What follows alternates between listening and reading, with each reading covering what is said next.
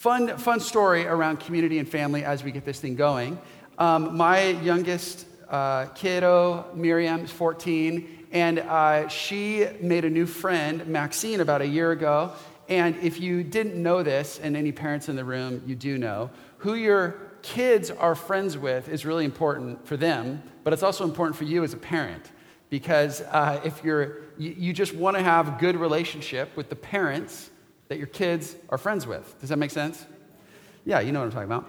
And so, Jenny came home from meeting Maxine, Miriam's new friends. My wife came home and said, you have got to meet Maxine's parents. They're like our people. You're going to love them. And it was true. We met them, Daniel and Holly, fell in love with them, got to hang out with them a ton over this winter. But the story, fast forward to June, just a couple months ago, and it was 8th grade graduation, and Miriam and Maxine were graduating. Look at them. Oh, that's what I was looking for. Okay, take the slide down. They graduate 8th grade. They're getting ready to go to high school, and the families are all at the graduation. And I did the thing that any good son would do. My parents were up from Salem, and Maxine's grandmother was down from Coeur d'Alene. So I was like, oh, these, my parents and Daniel's parents about the same age, I'll introduce them, right? That's what you do. You're just like, hey, so Mom, this is, Marty and, Maxine's grandmother, and I was looking for something in common. I was like, hey, both you guys, spent a lot of time, raised your families in California. And then Marty, who's Maxine's grandmother, said, yeah, but that's not where I'm from. And I was like, oh, okay, where are you from? And she said, she's talking to my mom, it's the three of us, and she's talking to my mom. She says, yeah, I'm originally from Kentucky. And my mom says, oh, well, where in Kentucky? And she says, from Princeton. It's a small little town. And my mom says, oh, well, my family, the Randolph family, is from Princeton. And then Marty looks at her and she goes, are you Llewellyn? And my mom's like, yes. Turns out they're cousins.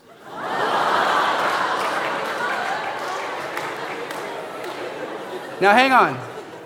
I grew up on the West Coast, and I have 3 cousins, and I know all of them.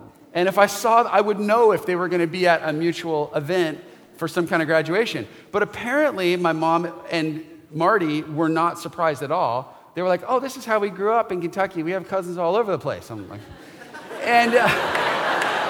and their parents were both from a family with 11 siblings. So you could, there's a lot of, but here's the thing.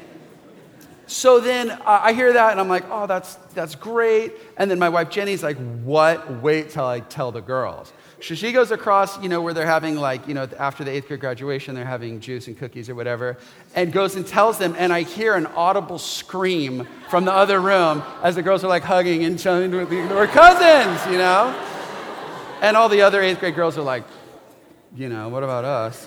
And, but it was pretty awesome, Now, here's the thing. So actually, they're third cousins, because Daniel and I are first. No, my mom and his mom are first cousins. Daniel and I are second cousins, so our kids are third cousins. You can work out the family tree later. Point being, we say all the time, community is like family. You can't pick it. But I am here to say that actually you can, it turns out. Pick who is in your family, and it worked out really good for me. Especially, this is sad, but one of my first thoughts was, I was like, Daniel has a boat that we can wake surf behind. That means I have a boat. It's like in the family now. So, a lot more wake surfing, which I'm really happy about. So we are talking about community. And really, the best place to begin to think about how community should be and how it works is to look at the Trinity, the Father, the Son, and the Spirit. But before we get there, in a moment of honesty, close your eyes. We're going to do a thought experience, okay? Experiment, and experience. Close your eyes. If you were to right now think about God, what image comes to mind? In general, normally, when you think of God, when you direct your thoughts towards God, what image comes to mind? So just kind of draw that image to mind.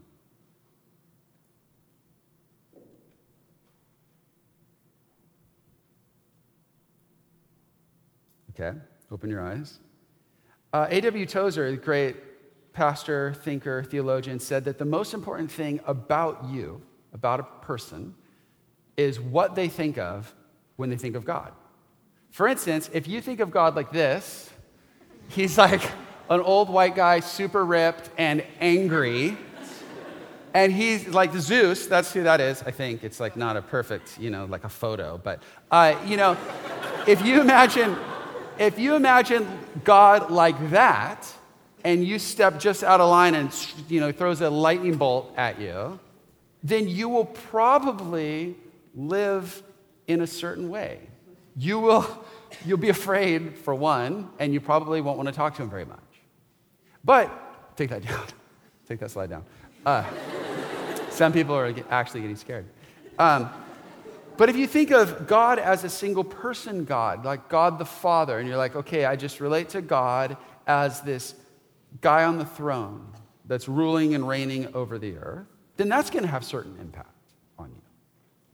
So what I want to present tonight to you is that you would consider God as Trinity, Father, Son, and Spirit. And here's a helpful icon. This was painted by a monk in Russia, Andrei Rublev, in 1425.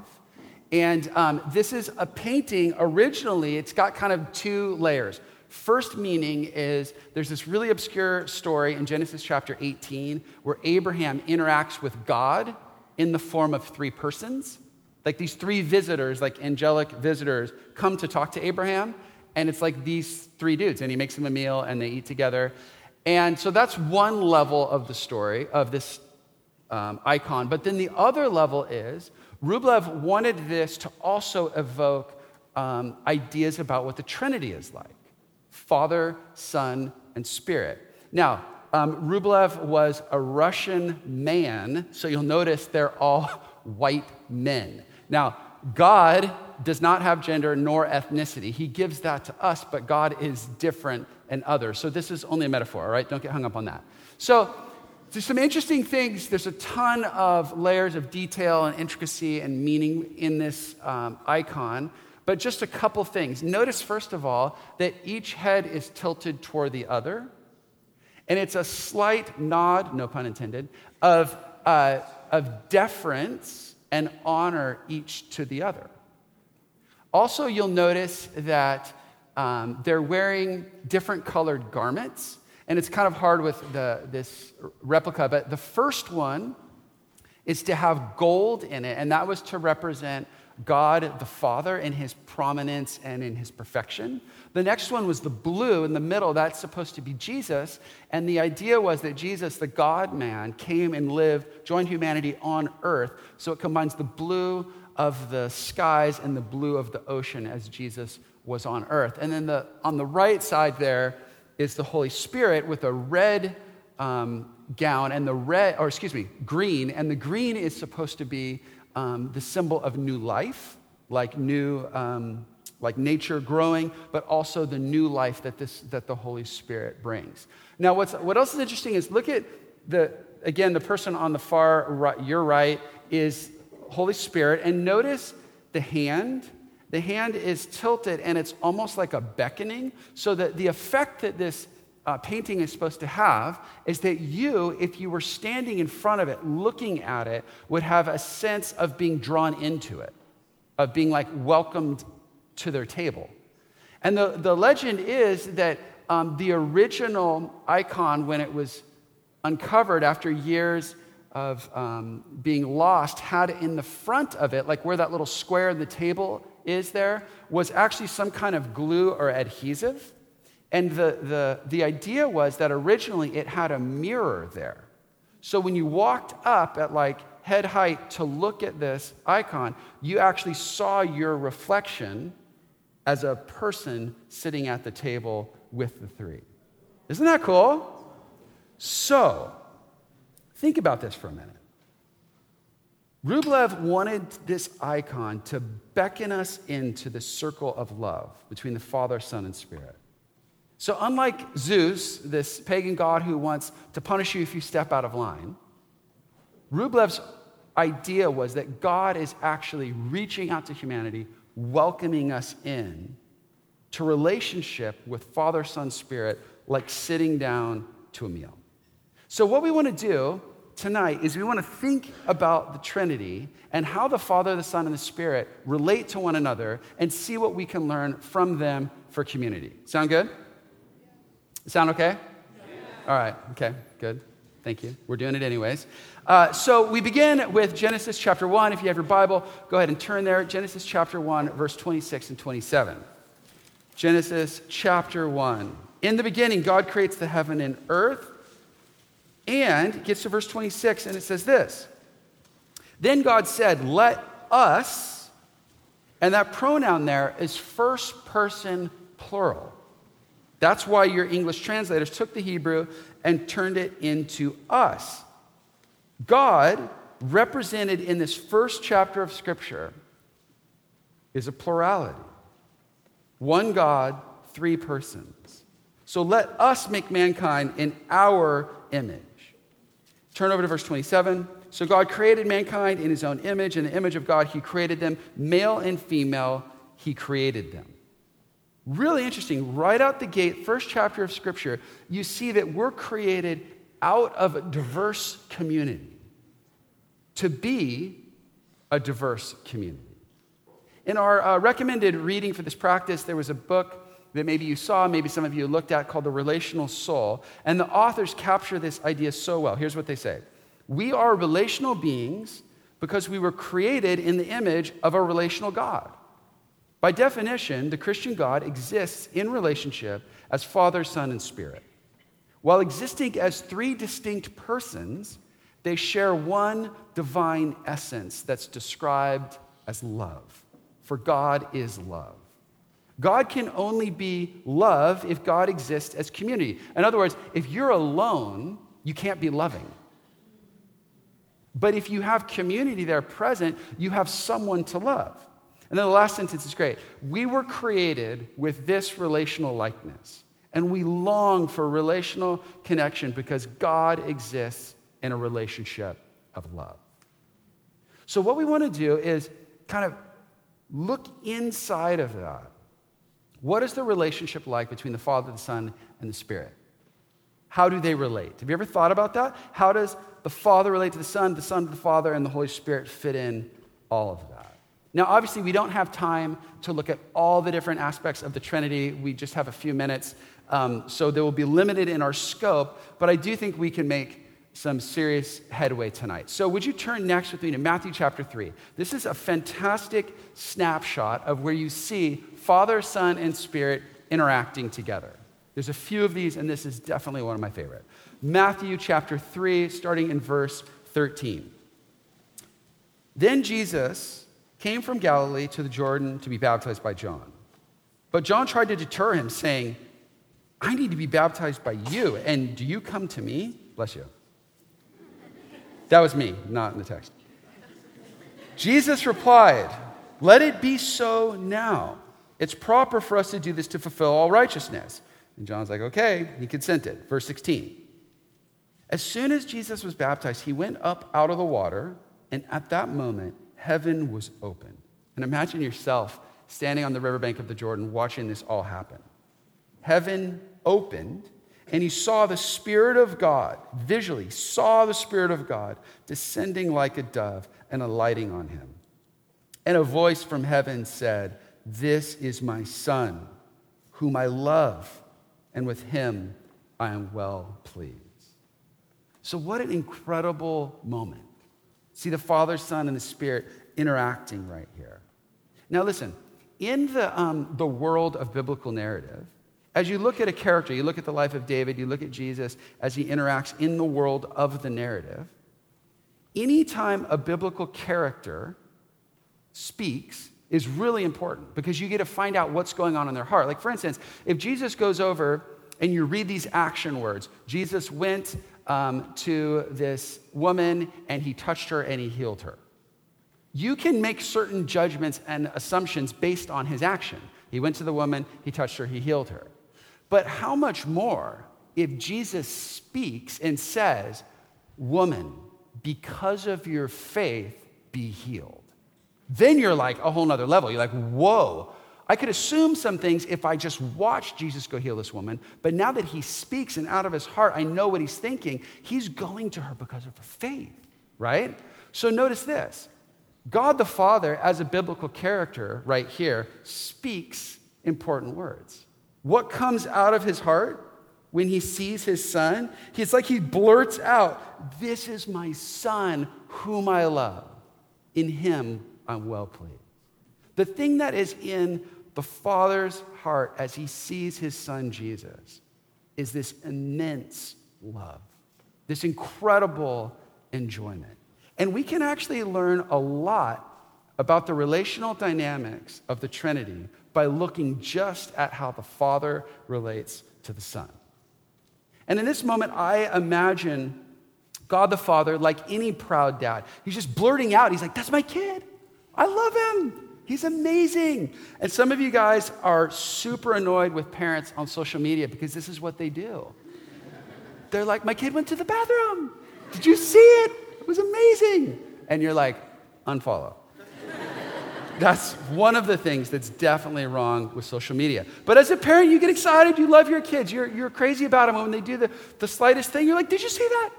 That was amazing." And that's how God the Father feels about Jesus. Now, what's crazy is God the Father didn't just meet Jesus when he was born. Now, when my son Simon was born, hey, Simon. When my son Simon was born, "Hey, Dad." He's like, "Don't do anything you're going to regret, Dad."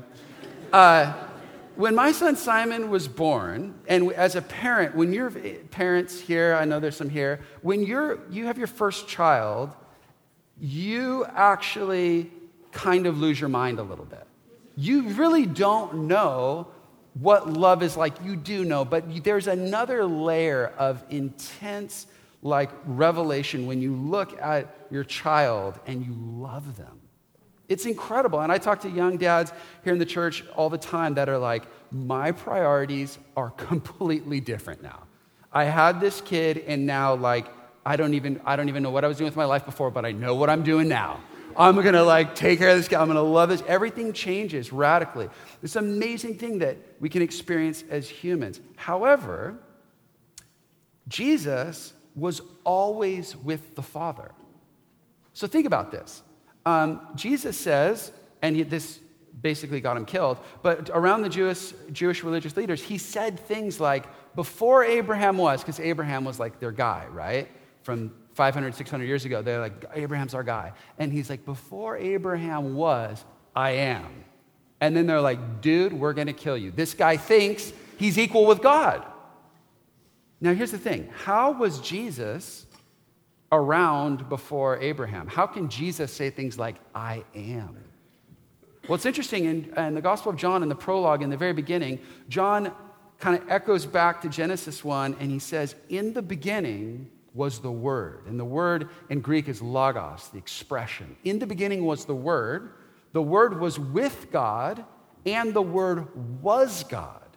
Then the Word became flesh and lived among us. So there's this reality that the second person of the Trinity, who later is born and named Jesus, was pre-incarnate, the second person of the Trinity, living with the Father in eternity. And then at some point became the God-man. And here's what I'm getting at. Jesus says about the Father, "Father, you loved me before the creation of the world." There's this, it's mind-blowing to me. There's this crazy reality that before any of this existed, before time existed, outside of time was the Father, the Son, and the Spirit in a perfect community of love. Isn't that nuts? So the first person of the Trinity is identified as a father. Is he actually like a human father? No, it's a metaphor. God the Father is like a father, and Jesus relates to him as father, so that's what we do as well. Now listen, a father is a person who gives life. So what does it mean that God's a father? Well, he gives life. A father begets life. To make something that's other is just like, a bird makes a nest, right? The nest isn't the same as the bird. The bird makes this thing, right? It's a smart bird, but it just makes a nest. But to beget is to make something, create something in your own image. And God, as the Father, begets. That's what he does. He creates children in his image. And so, before all things, God was eternally a father, loving his son. And so we learn that God has always been inherently outward flowing, life-giving in his love. God was not alone waiting to love somebody. He was eternally outwardly focused, loving his son. And that's why John later in 1 John can say something like, "Dear friends," to us as followers, "Dear friends, let us love one another. For love comes from God. It comes out of God. God is love. Love flows out of him. And eventually, out of that love, the Father sends the Son." So just what I'm getting at here is before anything else, before all eternity, God the Father was loving and delighting in his Son. And that's kind of like how he relates, right? Now, as people, theologians, and followers of Jesus have tried to wrap their head around what is the essence of God the Father? What is he like? They've looked for metaphors, and here's, I think, a helpful one from antiquity, which is he's like a fountain. So a fountain, in its very nature, must pour forth water. If a fountain stops pouring forth water, it's no longer a fountain. It's, I don't know, a hole in the ground. It's like nothing, right? However, the Father, in his essence, is constantly outward flowing in love. God is love. And his love isn't a love that he keeps himself. That wouldn't even be love. His love forever has been outward flowing, pouring out onto his Son. So the most foundational identity and essence of who the Father is love. And he's always loved his Son. That's why when he gets a moment at Jesus' baptism, Jesus comes up out of the water and the Father's like, "That's my Son. I love him." He just couldn't wait. He's been saying it literally for eternity.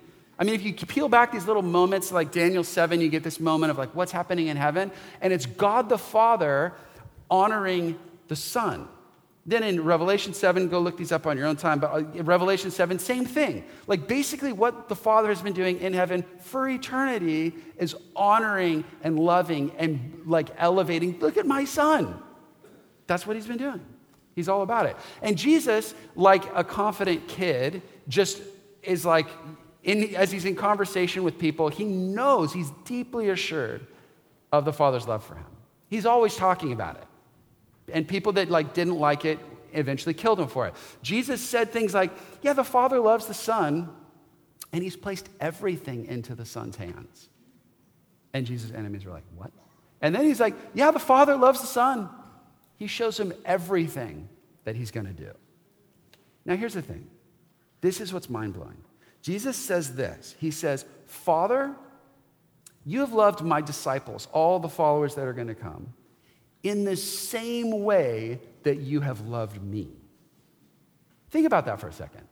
In the same way that God the Father loves his Son Jesus, he also loves you like that.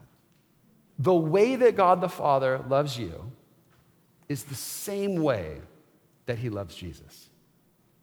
Now, I don't know about you, but that is potentially life-changing.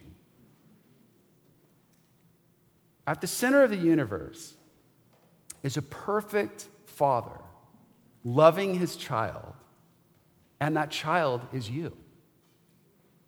And I was reflecting on this as I've been teaching, and this morning we were worshiping, and I was thinking about this, and then I just had this thought of like my teenage years when I was actively shunning anything that had to do with God.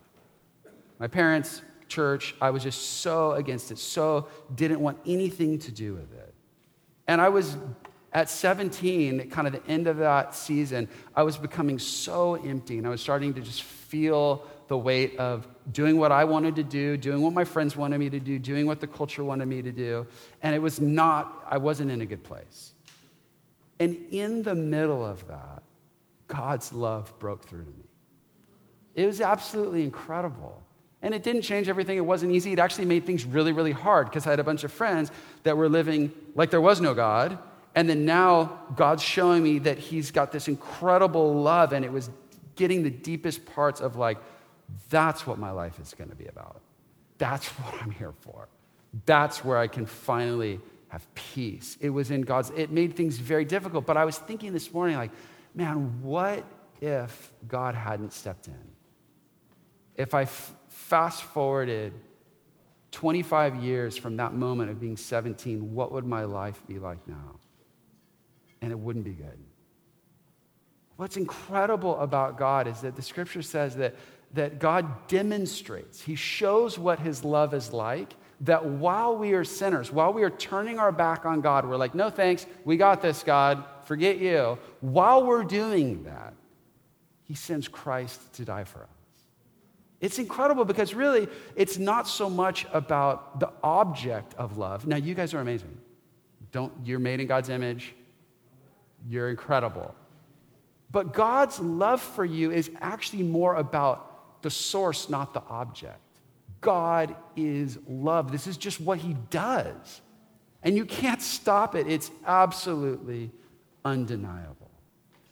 So, why does God do this? Why does he love? Because that's who he is. And for some of you guys tonight, maybe this is the one thing that you need to hear tonight.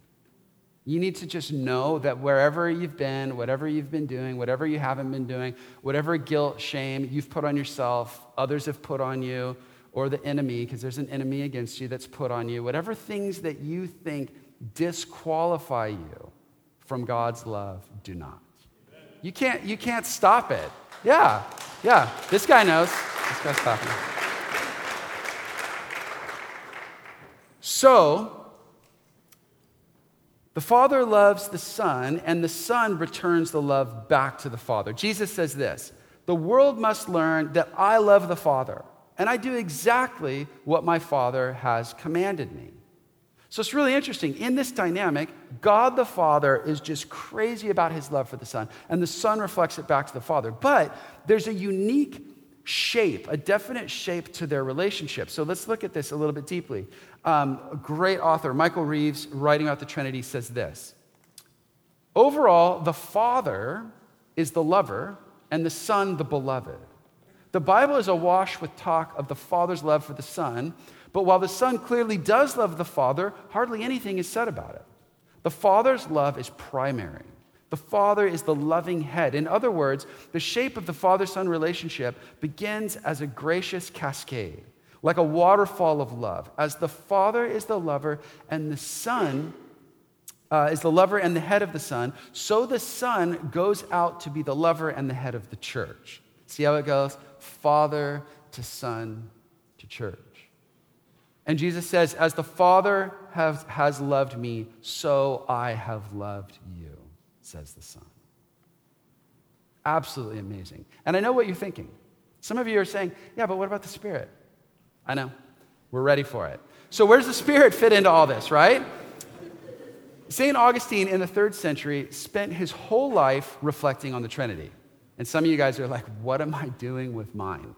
Well, it's not too late. Get started. Start reflecting on the Trinity. And he always explained the Trinity in terms of love. The Father loves the Son loves the Father, and then he had this poetic explanation. He said, and the bond of love between the Father and the Son is a person, the Holy Spirit. C.S. Lewis said it like this, the union between the Father and the Son is such a live, concrete thing that this union itself is a person. So the best way we can describe the Spirit, the best word is the Spirit, is love. He's the love between the Father and the Son. The Spirit is a person. I mean, he does everything a person would do. The Holy Spirit teaches, he guides, he listens, he speaks, he has a mind, he has a will. You can grieve the Spirit. The Spirit leads, he encourages, he comforts. He turns our hearts towards the center of the Father's affection for the Son. The Spirit is a person, and he is the love of God sent to dwell in us. And the Father and the Son, they send the Spirit together. I mean, you can always see them conspiring, like the Father and the Son. They're like, oh, wait till we send the Spirit. They're going to love it, you know? They wanted to send their love, the love between them, to be in us and with us forever. Isn't that great? So, in summary, we're thinking about the relationships in the Trinity, and after examining all of this, one scholar, Mark Shaw, came up with these 4 characteristics that are really helpful to define what relationships are like in the Trinity. And these are his 4 things. He said the Trinity relationships are marked by full equality, glad submission, joyful intimacy, and mutual deference. And a friend of mine pointed out at the last gathering, he said, this is also a great framework for marriage. To which I was like, yeah, absolutely. We see the relationship. So all we're trying to do is see the relationship in the Trinity and see how can we mirror that in our human relationships. So absolutely this relates to marriage. So full equality. Jesus says, I and the Father are one. And then people try and kill him for making himself equal to God. And then so you see that all between the Father and the Son, equality. But then also, Jesus, when talking about the Spirit, says, Jesus says, I will send another advocate like me. In other words, Jesus is an advocate for humanity, and he's going to send another of the same essence, another like him, who is the Holy Spirit. Jesus also says, I'm going to leave so someone greater can come. You see full equality between Father, Son, Spirit. You also see glad submission. You see this most strongly as the Father and the Son interact. And Jesus, the prime example, is Jesus in the garden when he's wrestling with the Father about going to the cross, and he says those famous words, not my will, but yours be done. You also see this in the Spirit. The Spirit comes but says he will not speak but only what he hears. The Spirit comes, and whatever the Father and the Son give the Spirit to speak, that's what he speaks. There's glad submission. You know, submission for us oftentimes is like, don't use that word. But in the Trinity, it's beautiful. Joyful intimacy. As we just talked about for like the past 10 minutes, you see between the Father and the Son that there is this love between them. Everything Jesus does is full of love. And everything Jesus does is by the power of the Spirit. He's intimately acquainted with the Spirit. And finally, you see in the Trinity mutual deference, which means they're constantly, like Rublev with the tilted heads, they're constantly deferring to one another. God the Father is like, yeah, but have you seen Jesus? And Jesus is like, yeah, but I'm going to send the Spirit. They're constantly looking to the other, praising the other, giving to the other. The Spirit, one of the Spirit's roles is constantly pointing us to the Father and the Son. Now, think about it for a second. Who wouldn't want to be part of a community like that?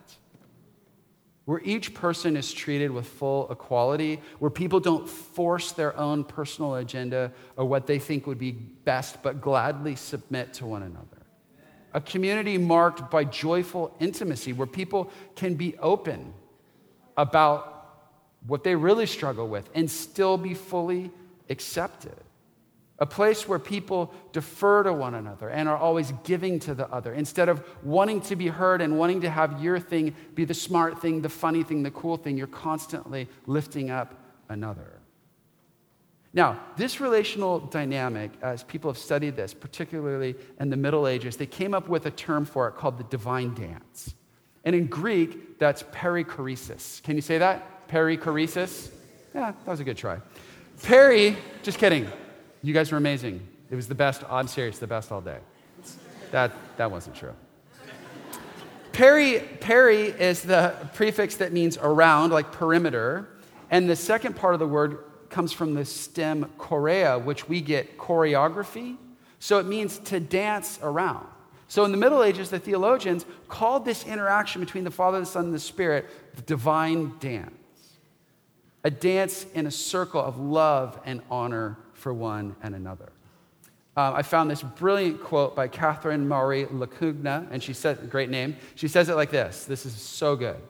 The triune persons experience one fluid motion of encircling, encompassing, permeating, enveloping, outstretching. There are neither leaders nor followers in the divine dance, only eternal movement of reciprocal giving and receiving, giving again and receiving again. The divine dance is fully personal and interpersonal, expressing the essence and unity of God. And you guys, the most amazing thing about the Trinity, the divine dance of mutual giving, receiving, loving, honoring, is that the circle of the Trinity is open, not closed. We have actually been invited to participate in the divine dance.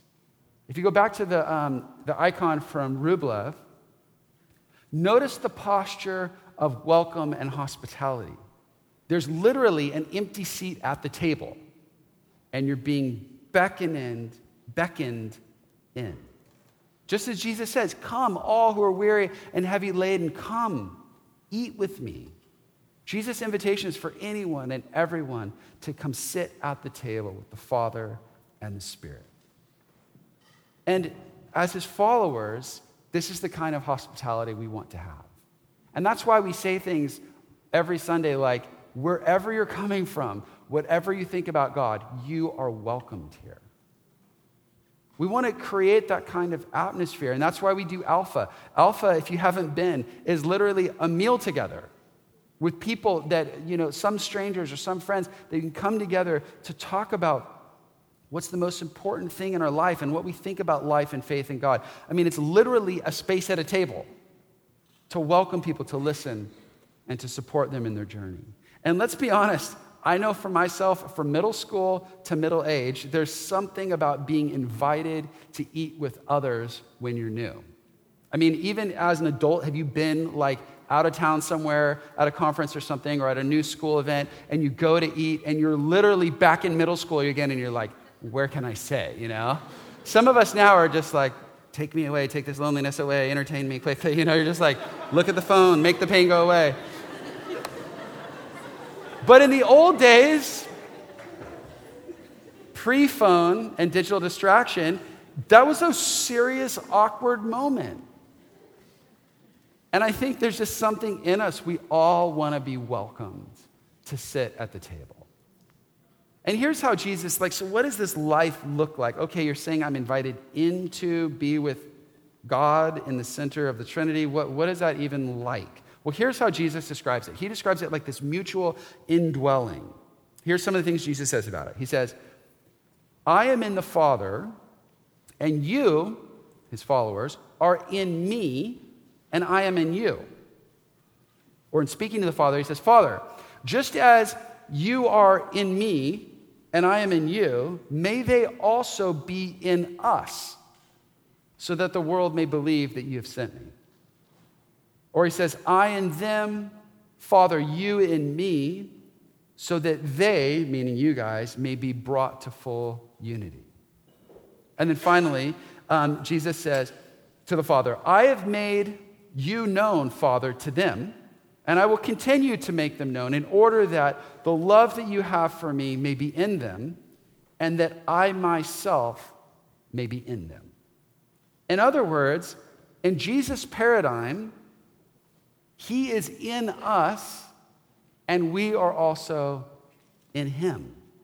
And I don't know if you've ever seen that stained glass right up there on that wall above us. It's getting a little bit dark right now, but that's supposed to be Paul at the Areopagus. Paul is, in Acts 17, he's interacting with these pagan philosophers, not followers of Jesus, philosophers of that day. And he quotes one of their own philosophers that's there in that script. It's so beautiful. And it says, Paul says this line that's quoting one of their pagan philosophers. He says, because they're like, yeah, who is this God? We're looking for this God. Where is he? And he says, for in him, in God, we live and we move and we have our being.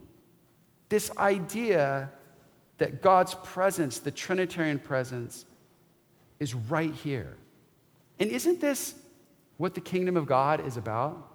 Jesus stepped on the scene, and it's like first century agrarian society where people are literally looking for food each day, hand to mouth. And Jesus comes into their scene and he says, the kingdom of God is here right now. In other words, the full access of heaven is here on earth. Isn't that incredible? That's the message of the kingdom, that we can actually have this intimacy with God. Darrell Johnson, in his excellent little book called Experiencing the Trinity, says it this way. God has established an intimate two-way relation between himself and us and himself, making himself accessible to us and giving us entry into the inner fellowship of God's life. God draws near to us in such a way to draw us near to himself within the circle of knowing himself. The community at the center of the universe draws me in. I was brought into being, and you were brought into being by the Trinity to be a co-lover with the Trinity. That's crazy. He goes on. The living God, as the Trinitarian God, is an infinitely content God. God's not isolated. God's not needy. God is not missing anything. Yet, because the love of the lover and beloved, Father and Son, because that love cannot be contained, God created us to be co-lovers with him. That is, God expands the circle to include us as mere mortals within the circle of knowing himself. That's insane. We're invited to the table to sit and know how God the Father relates to the Son and the Spirit. We're welcomed all the way in. It's absolutely astounding. So the question is, if God has shown us this kind of openness, this kind of hospitality, then what kind of people should we be? If we're made in his image, what does it look like for us then to welcome others? Paul, in his section on what a community of love looks like, it's where John Mark taught out of last week about honor. Paul says this line, he says, share with the Lord's people who are in need, practice hospitality. Hospitality literally means love of the stranger. It's all about welcoming people in. So I don't know about you, but I think what that's getting at is that we would be the kind of people with our friend groups, with our family, that welcome others in. The love of the Trinity is this outward, overflowing to others, spilling over kind of love. Now, you know, when I was growing up, I had two older sisters. It's kind of weird. I still do. So they were my older sisters then. They still are. And I had like 3 moms, basically. And I couldn't get away with anything. And I couldn't wait for the day when both sisters went off to college. And they did.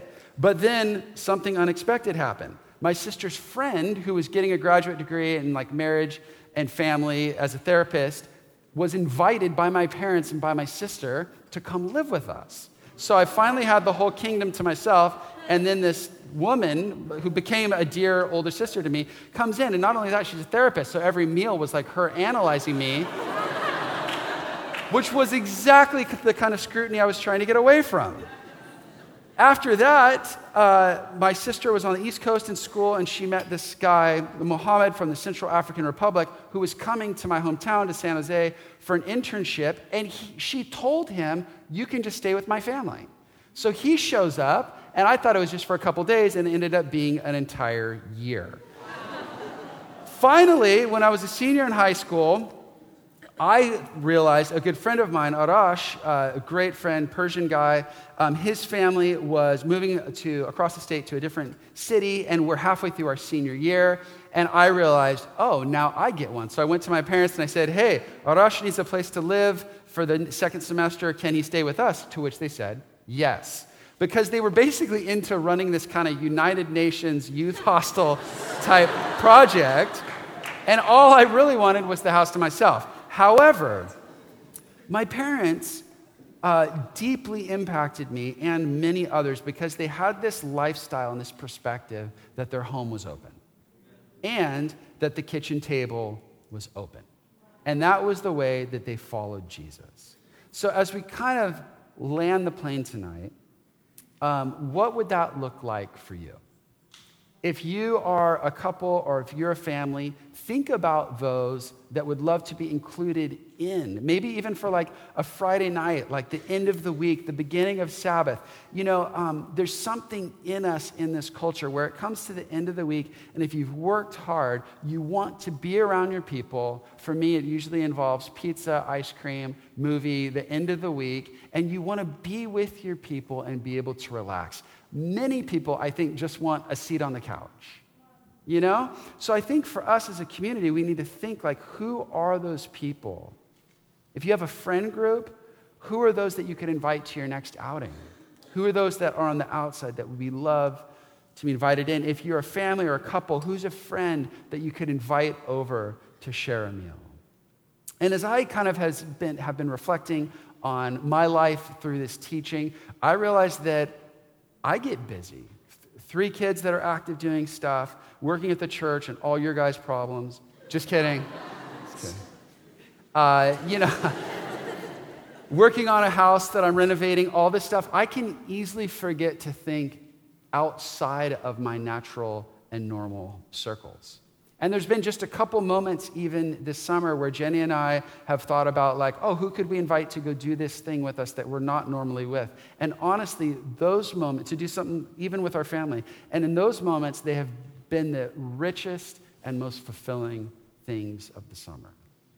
So, just as the Trinitarian God has opened up their circle and invited you to join them at their table, the question for tonight is, who could you invite to sit at yours? Thank you for listening to the Bridgetown Church podcast. We are in the middle of a year-long capital campaign to raise money to buy a building on the inner core, an old, beautiful, historic church building about a mile from where we meet right now. If you have been blessed at all by this podcast and would like to give to that over and above your regular giving to your church, wherever you call home, we would love to have you participate in that. Feel free to visit bridgetown.church/give for more information. Thanks for listening.